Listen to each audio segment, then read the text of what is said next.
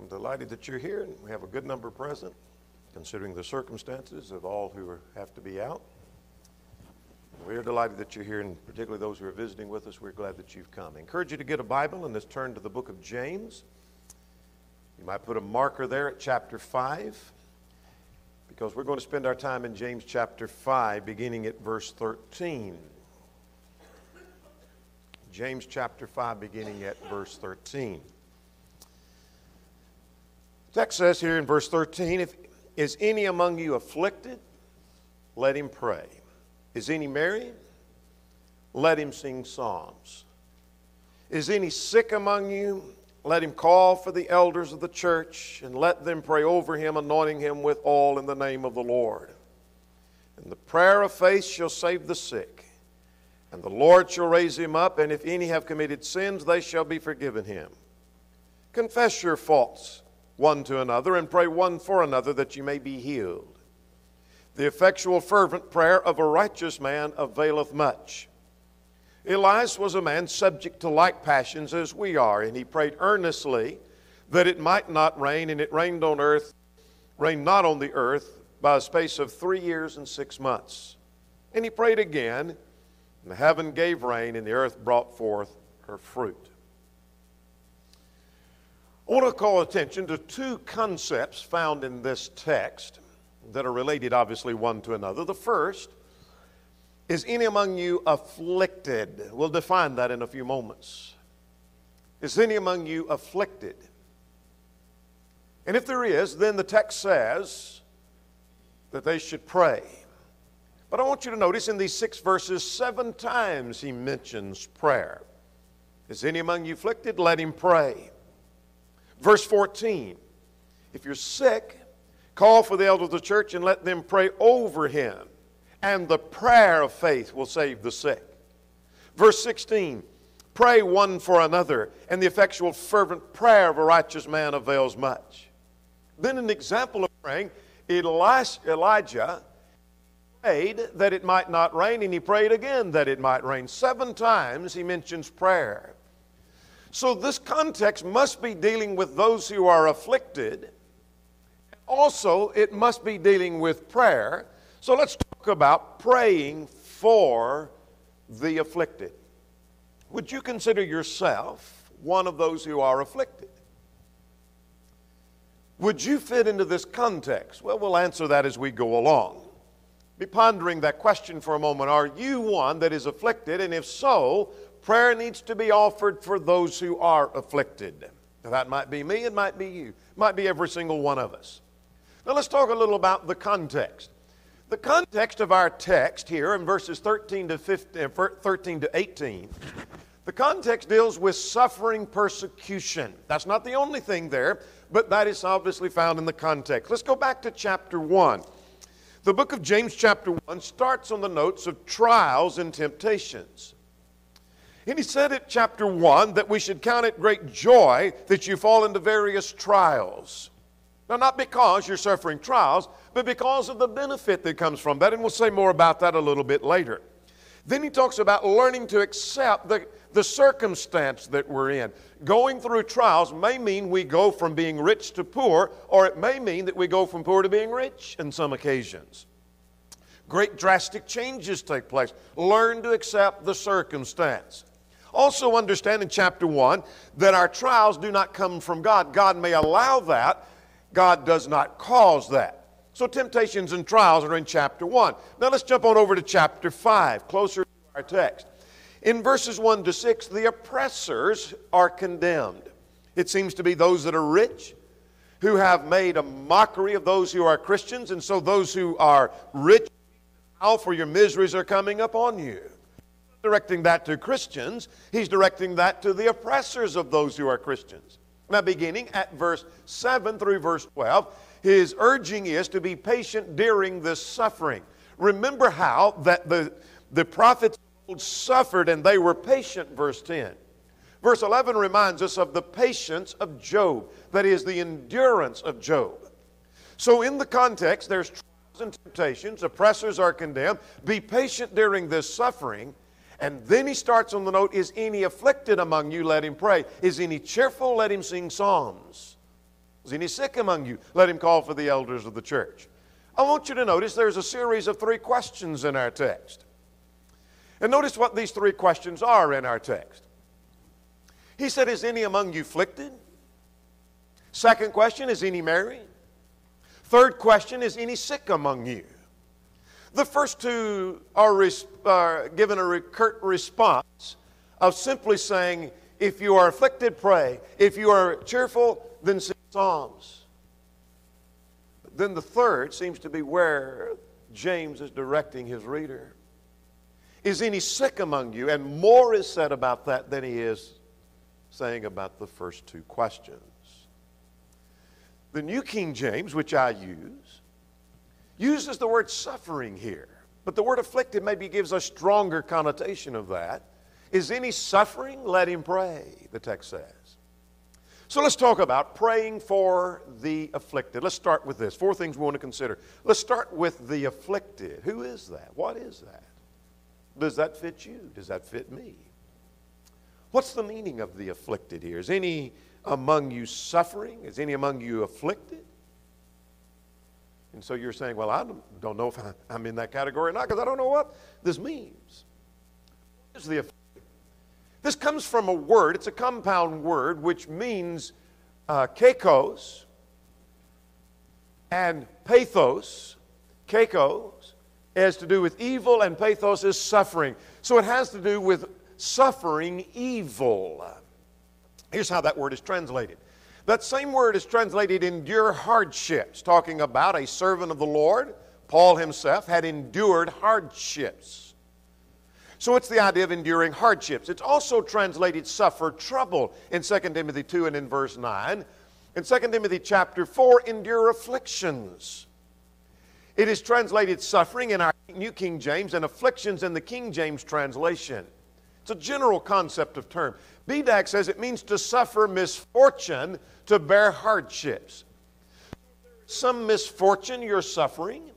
If there's some hardship you're going through, then you fit the afflicted here in our context. Strong says it means to undergo hardships, to be afflicted, to endure afflictions, to suffer trouble. Now, Linsky makes an interesting connection here from verse 12. Go back to verse 12. He said, but above all, brethren, do not swear either by heaven or by earth or any other oath, but let your yes be yes and your no, no, lest you fall into judgment. Now, it's in this context of suffering. In verses 1 to 12, and then is any afflicted among you, he mentions something about swearing. And why does he mention swearing? Well, you're apt to make rash promises and swear when you are threatened as you would be under persecution. As you would when you are afflicted. As you would when you are suffering hardships.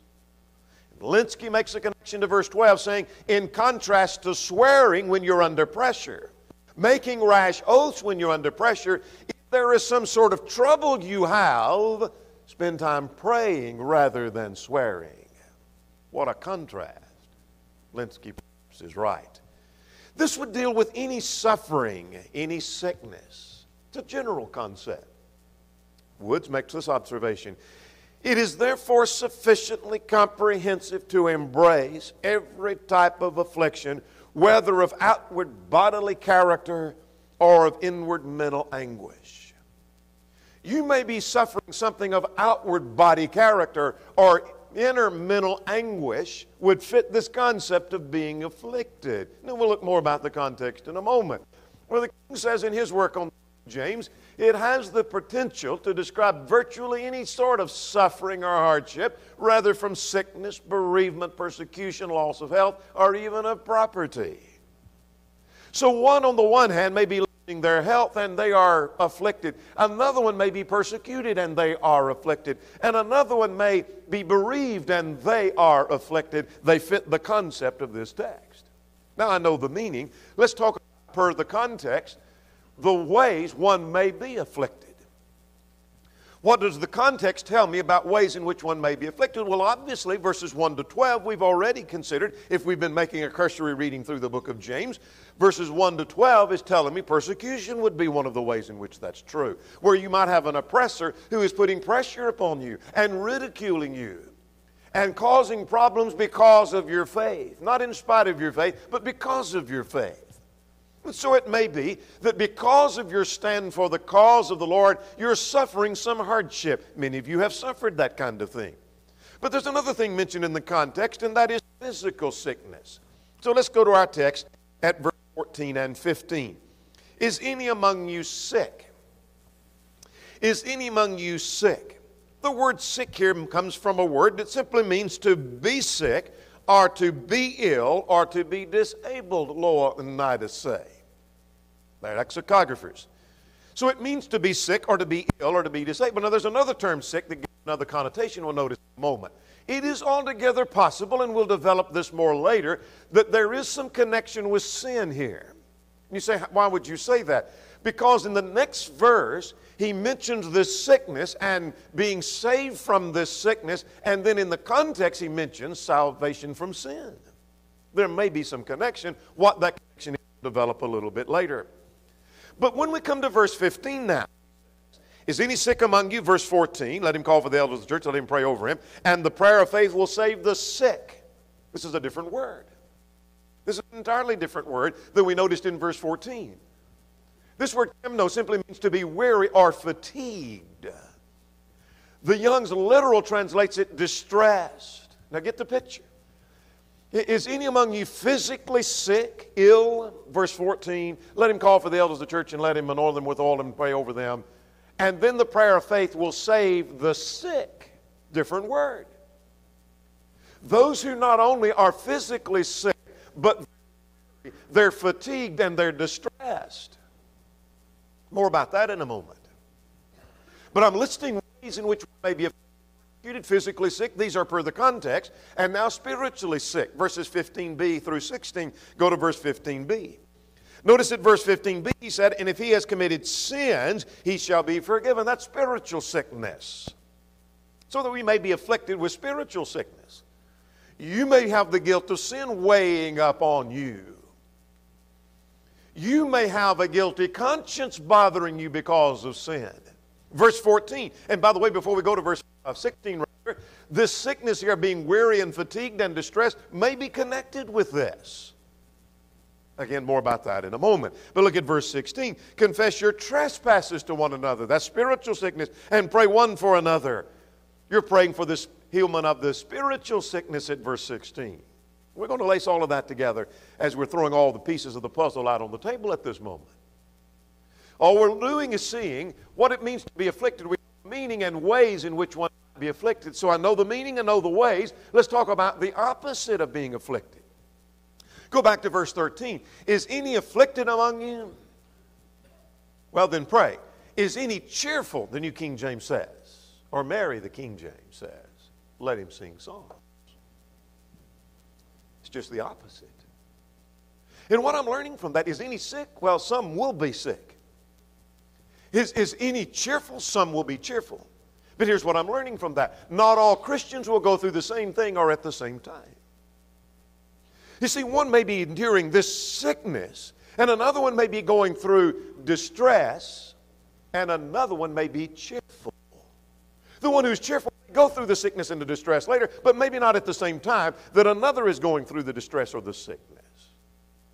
So at the very moment where I'm cheerful and I'm excited because things are going better than they ever have in my life, someone else may be going through affliction. And I need to recognize that.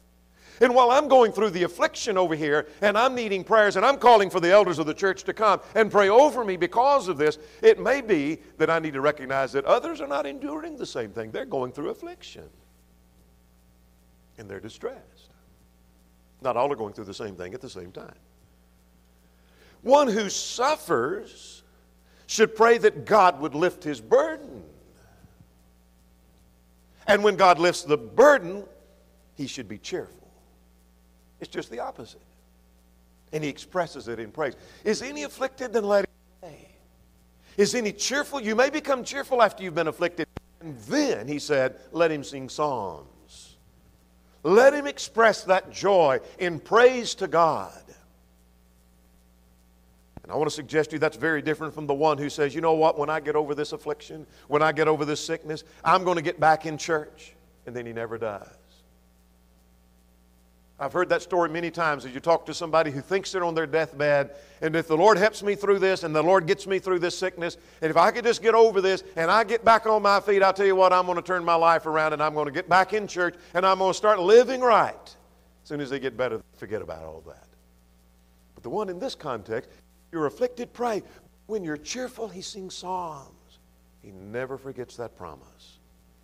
Now I know the meaning. I know the ways. I know the opposite. Let's talk about the application. We're still developing what the afflicted are. You see, if you are afflicted or you're suffering some hardship, you're going through some hardship, then you need prayer. And thus we talk about praying for the afflicted.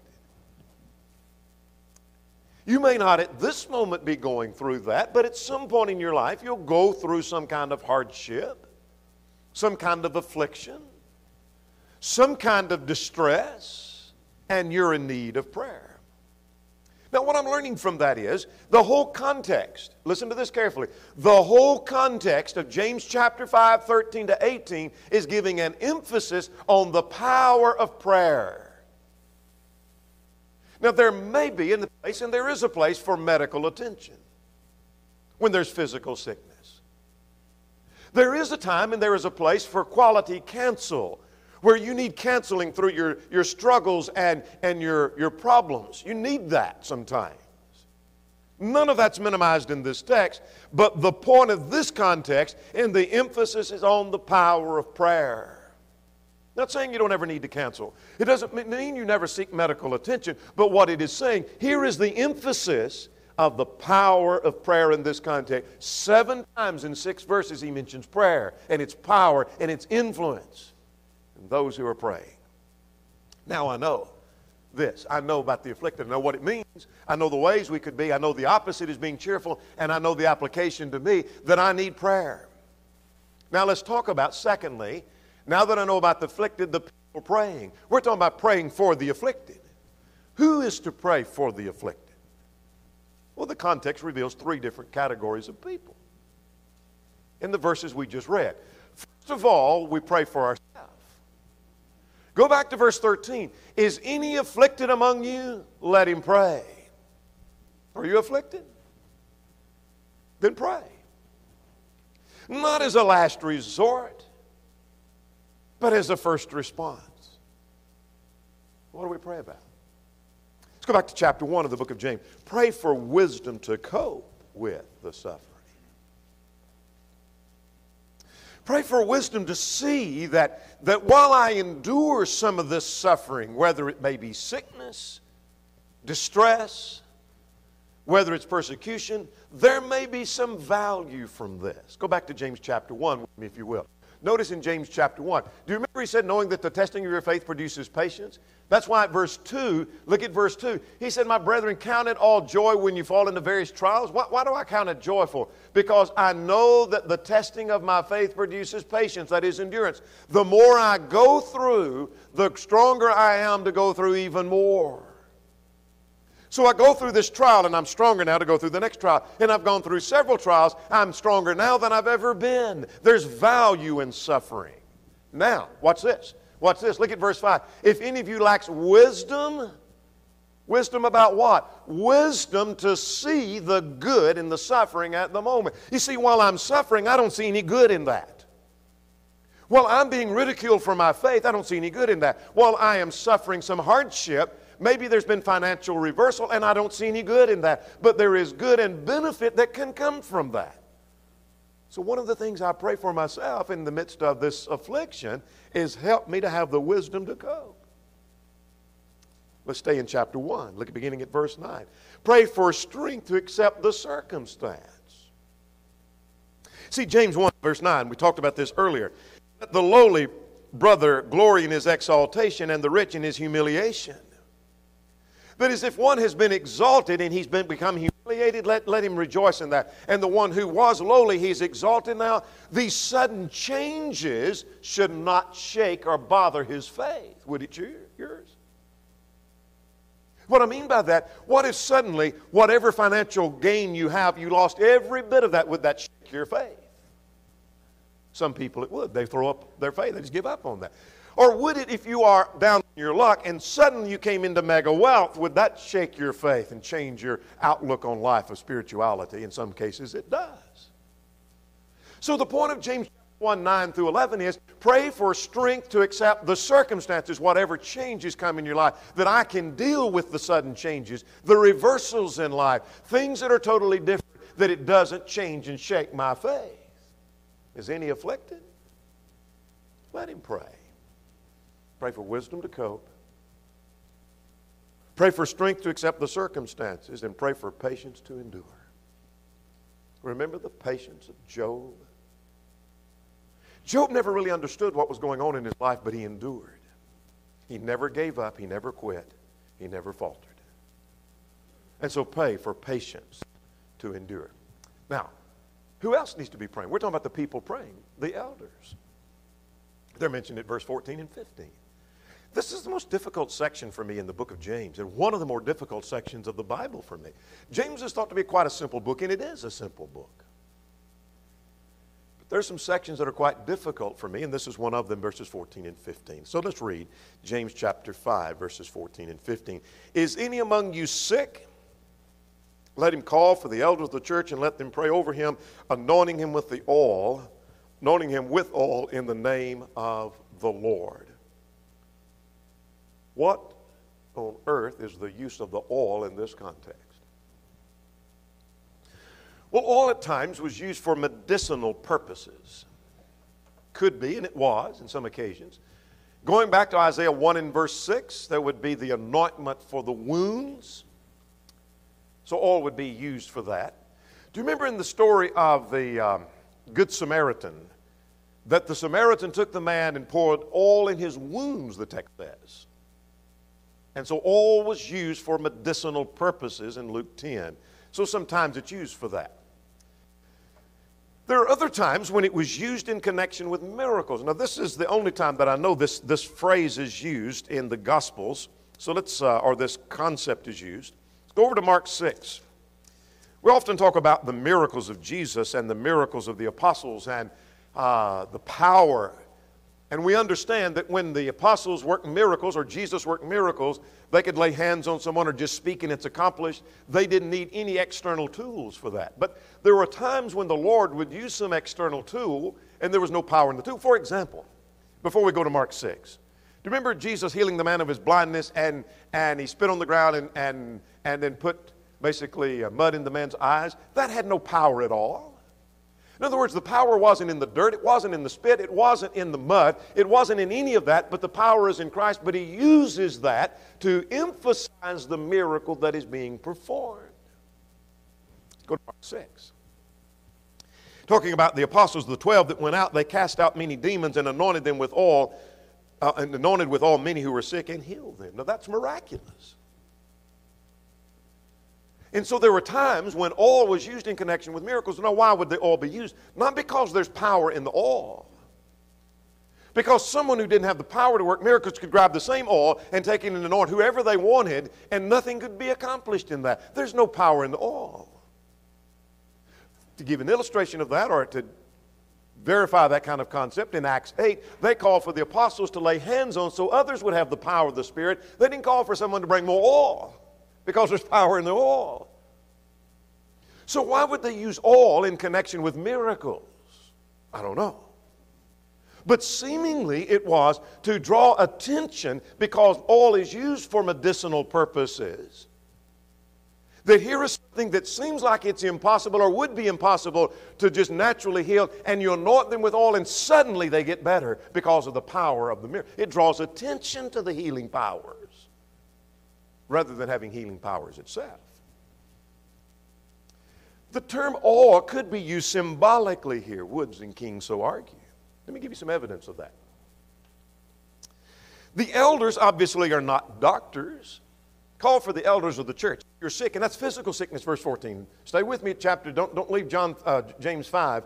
Look at verse 13 or verse 14. Is any sick among you? Let him call for the elders. That's physical sickness, but call for the elders. The elders are not doctors. And yet doctors were readily available. Luke was one, Colossians 4. They needed a doctor, they could call for a doctor. Elders are not doctors. Oil is not always useful when used for medicinal purposes, like Luke chapter 10, for all ailments. For example, heart failure. You don't anoint with oil, and then it may help the wound of a man who's injured, but it wouldn't seem to do much for heart failure, would it? And furthermore, I want to suggest to you that the reference here, as Wayne Jackson suggests, is extremely abbreviated. Nothing is specifically stated in the context as to the design of the practice. This is the only reference where elders are to take oil and anoint someone. And so if this is where elders are to take oil, literal oil, and they are to anoint someone who is sick, there's nothing said about what kind of oil, what's to be used, how it's to be used, how it's to be administered. It must be symbolic. We'll say more about that in a moment. It seems to be miraculous in the days of spiritual gifts. Now let me give you some evidence that it may be miraculous. There was a need to call for elders because there was something that they could do beyond what themselves or others could do. Is any sick among you? Let him call for the elders. If there's not something miraculous involved in the days of spiritual gifts, then why call for the elders? Why couldn't the person praying for themselves or other brethren pray for them and accomplish the same thing that elders could accomplish? Secondly, the oil, again, was used in connection with miracles in Mark 6, and perhaps it's used here in connection with miraculous spiritual gifts. And notice this. This is interesting. This is one of the strongest things that occurs to me as we go through James chapter 5. Notice it, verse 15, and the prayer of faith will save. Here is the promise and the assurance that when you call for the elders and they anoint them with oil, seemingly symbolic, not literal oil, they will be healed. Not that they will get better, may get better, but they will be healed. Now that would be true with miraculous gifts. Who had the gift of healing, as per 1 Corinthians chapter 12, they would get healed. Not that they're going to get a little better or may get better or they may die. We're not sure what's going to happen, but they will be healed. That argues for miraculous gifts. But Barnes argues otherwise.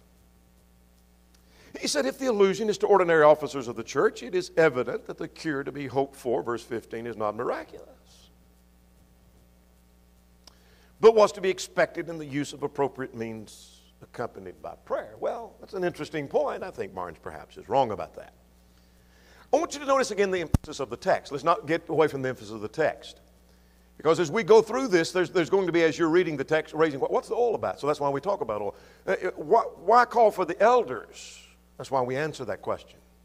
But let's get back to the flow of the text. The emphasis of the text is on the prayer and its power.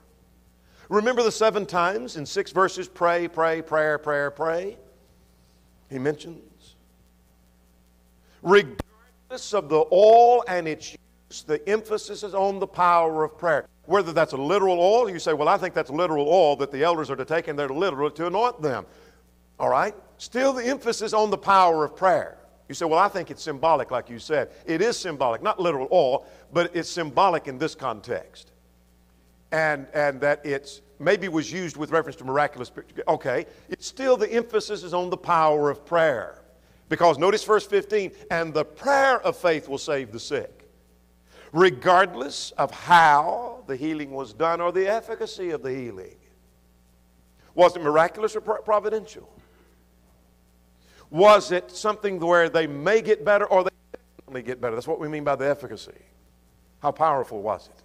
Regardless of is on its power of praying for those who are afflicted. Now, again, listen to Barnes. Barnes argues efficacy is not absolute, though I think it probably is. I'm just sharing with you another vantage point. He said this must be understood as such promises are everywhere. The restriction that it will be restored to health if it shall be the will of God, if it shall be deemed best. It cannot be taken in the absolute and unconditional sense, for then, if this means were used, the sick person would always recover, and no matter how often, might be sick and would need never die. Well, that's overlooking the limitations of miraculous spiritual gifts of 1 Corinthians chapter 12. But let's go further. We're still talking about the elders. Is there a connection here between physical sickness to sin? You say, why would you even raise that question? Let's look at verse 15. As if we have not read any further. We're just reading this for the first time. Is any sick among you, afflicted among you, then let him pray. If any cheerful, let him sing psalms. Is any sick, let him call for the elders of the church and pray over them. And the prayer of faith will save the sick. All right, we're talking about physical sickness. We hadn't dealt with sin yet. So let's get it, verse 15b. And if he has committed sins, he just mentioned sins in that context. He shall be forgiven. And then he turns and talks about confessing your sins and praying one for another. He's been talking about suffering and being cheerful in contrast, talking about sickness and distress, and then he mentions sin right in the middle of the context. Why? Why is that? Both are mentioned right here in the context. It's possible, as some have argued, that some sin may be the cause of whatever he's talking about in this context. Now, there's a misconception that we read about in the New Testament, some had in John 9 and the book of Job, that when one is suffering, that's God's punishment for sin somehow. That's what Job's friends thought about that, and they were wrong. In John 9, who committed sin, this man or his parents, that he was born blind? And Jesus said, neither one. It's a misconception. But it is possible that one could commit sin that results in some devastation to their body. For example, the drunkard destroys their liver, and now he's sick and he's in bad shape because of what he's done. Or maybe the one who's promiscuous now has disease because of their immorality. On down the line we could go. There are a number of cases where sin may be at the root of what caused the sickness. That could be what's under consideration. But it's also possible that sickness and the weariness from it may lead to sin. It may come in the reverse. How could that work? Sometimes when someone is sick, and particularly the weariness of their sickness, can cause them to forsake and forget about God in the midst of all of that. And so they sin as a result. And so there is sickness that needs to be dealt with, but there's sin also to be dealt with. But there's another point. Sin can be the cause of being weary or distressed. Now go back to 15. Remember the word distressed? It wasn't the same as the sickness. This is a weariness and a distress. Quite often there have been those who are going through something you think they're physically sick, and come to find out all the problem is that they are just extremely under stress. And what's causing the stress? It's a sin they have and the guilt weighing upon them. Maybe that's part of the context. There seems to be some connection in the context. What it is, we're not sure. But some connection between sin and the thing that they're suffering in this context. So call for the elders. We're still trying to develop the idea of the people who are praying. But here's the third category. I said there are three. Who needs to pray for the afflicted? He needs to pray for, he needs to call for the elders, and in this case they seem to have had yes in text.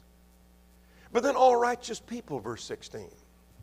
How so? Well, elders would be included in that. Notice at verse 16, confess your trespass to one another and pray one for another. Well, the elders would be part of that because they've been called. But more are included because he talks about praying one for another, those who heard the confession, and the effectual fervent prayer of a righteous man. That includes far more than the elders. Avails much. We should pray for the afflicted. Who should pray? You should pray for yourself. Call for the elders and furthermore righteous people. But let's go thirdly. Let's talk about the prayers themselves. What about the prayers themselves? I know the afflicted and the people offering those. Well, the prayers themselves should be offered in faith. Look at verse 15. And the prayer of faith shall save the sick. Not all prayers are offered in faith. They should be, but not all prayers are offered in faith. Prayer comes as a result of faith. Let's go to Luke 18. Do you remember Jesus spoke in Luke 18? He spoke a parable in that men ought always to pray and not to faint. That's his point. His point of his parable is men ought to always keep praying. Never give up on praying. Never quit praying. But notice verse 8. He ends that section by saying, when the Son of Man comes, will he really find faith on the earth? Has he shifted gears? Did he change something? No, he didn't change the subject. He speaks a parable that men ought always to pray. And when the Son of Man comes, will he find faith on earth? Will he find men who still have enough faith in prayer that they're still praying like they should? What I'm learning from that is praying is a result of faith. Strong praying comes from strong faith. Weak praying comes from weak faith. I'm learning a connection between prayer and faith. We pray because we believe in the power of prayer. We back off from praying because we don't really have faith in the power of prayer. Do you have faith in the power of prayer? Do you realize how powerful it is? Chapter 1 and verse 6 says we should pray and ask without doubting. We should not be doubting as we pray. In other words, you don't pray and ask, God, I'm suffering from sickness. May that get better. May I have the wisdom to cope. And then with the same thought process, you think, I'll never understand what this is all about, and I'll never see any good come from this. You're asking doubting.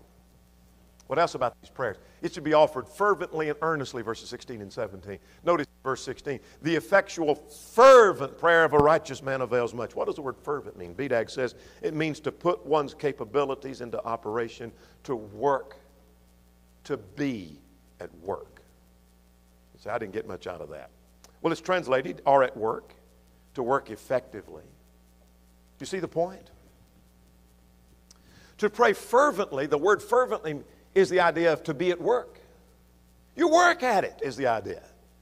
In other words, prayer is not just a recital of words we go through. You say, well, it's time to pray, and I've got this little recital of words. Let me find my words here, and let me just basically go through this ritual of reading these words, and now I've made my prayer to God. But you work at prayer. You work at it fervently. That's the idea of fervent prayer. You're working at it. You, as BDAG says, you put your capabilities into operation. You put energy into that. You work at it. But there's another word that's used. It's interesting here and surprising, the word that's used. Look at verse 17. Talking about Elijah, he was given as an example of the power of prayer. The text says he prayed earnestly that it might not rain. Verse 16. Verse 17, rather. He prayed earnestly. And that's the same word. You look the word up and you think, well, I'm looking for something that's going to talk about energy and vitality. But it's the same word translated prayers, talking about Cornelius' prayers and the disciples praying in prayer. What's that about? It has the idea of pleading. Pleading. That's the idea.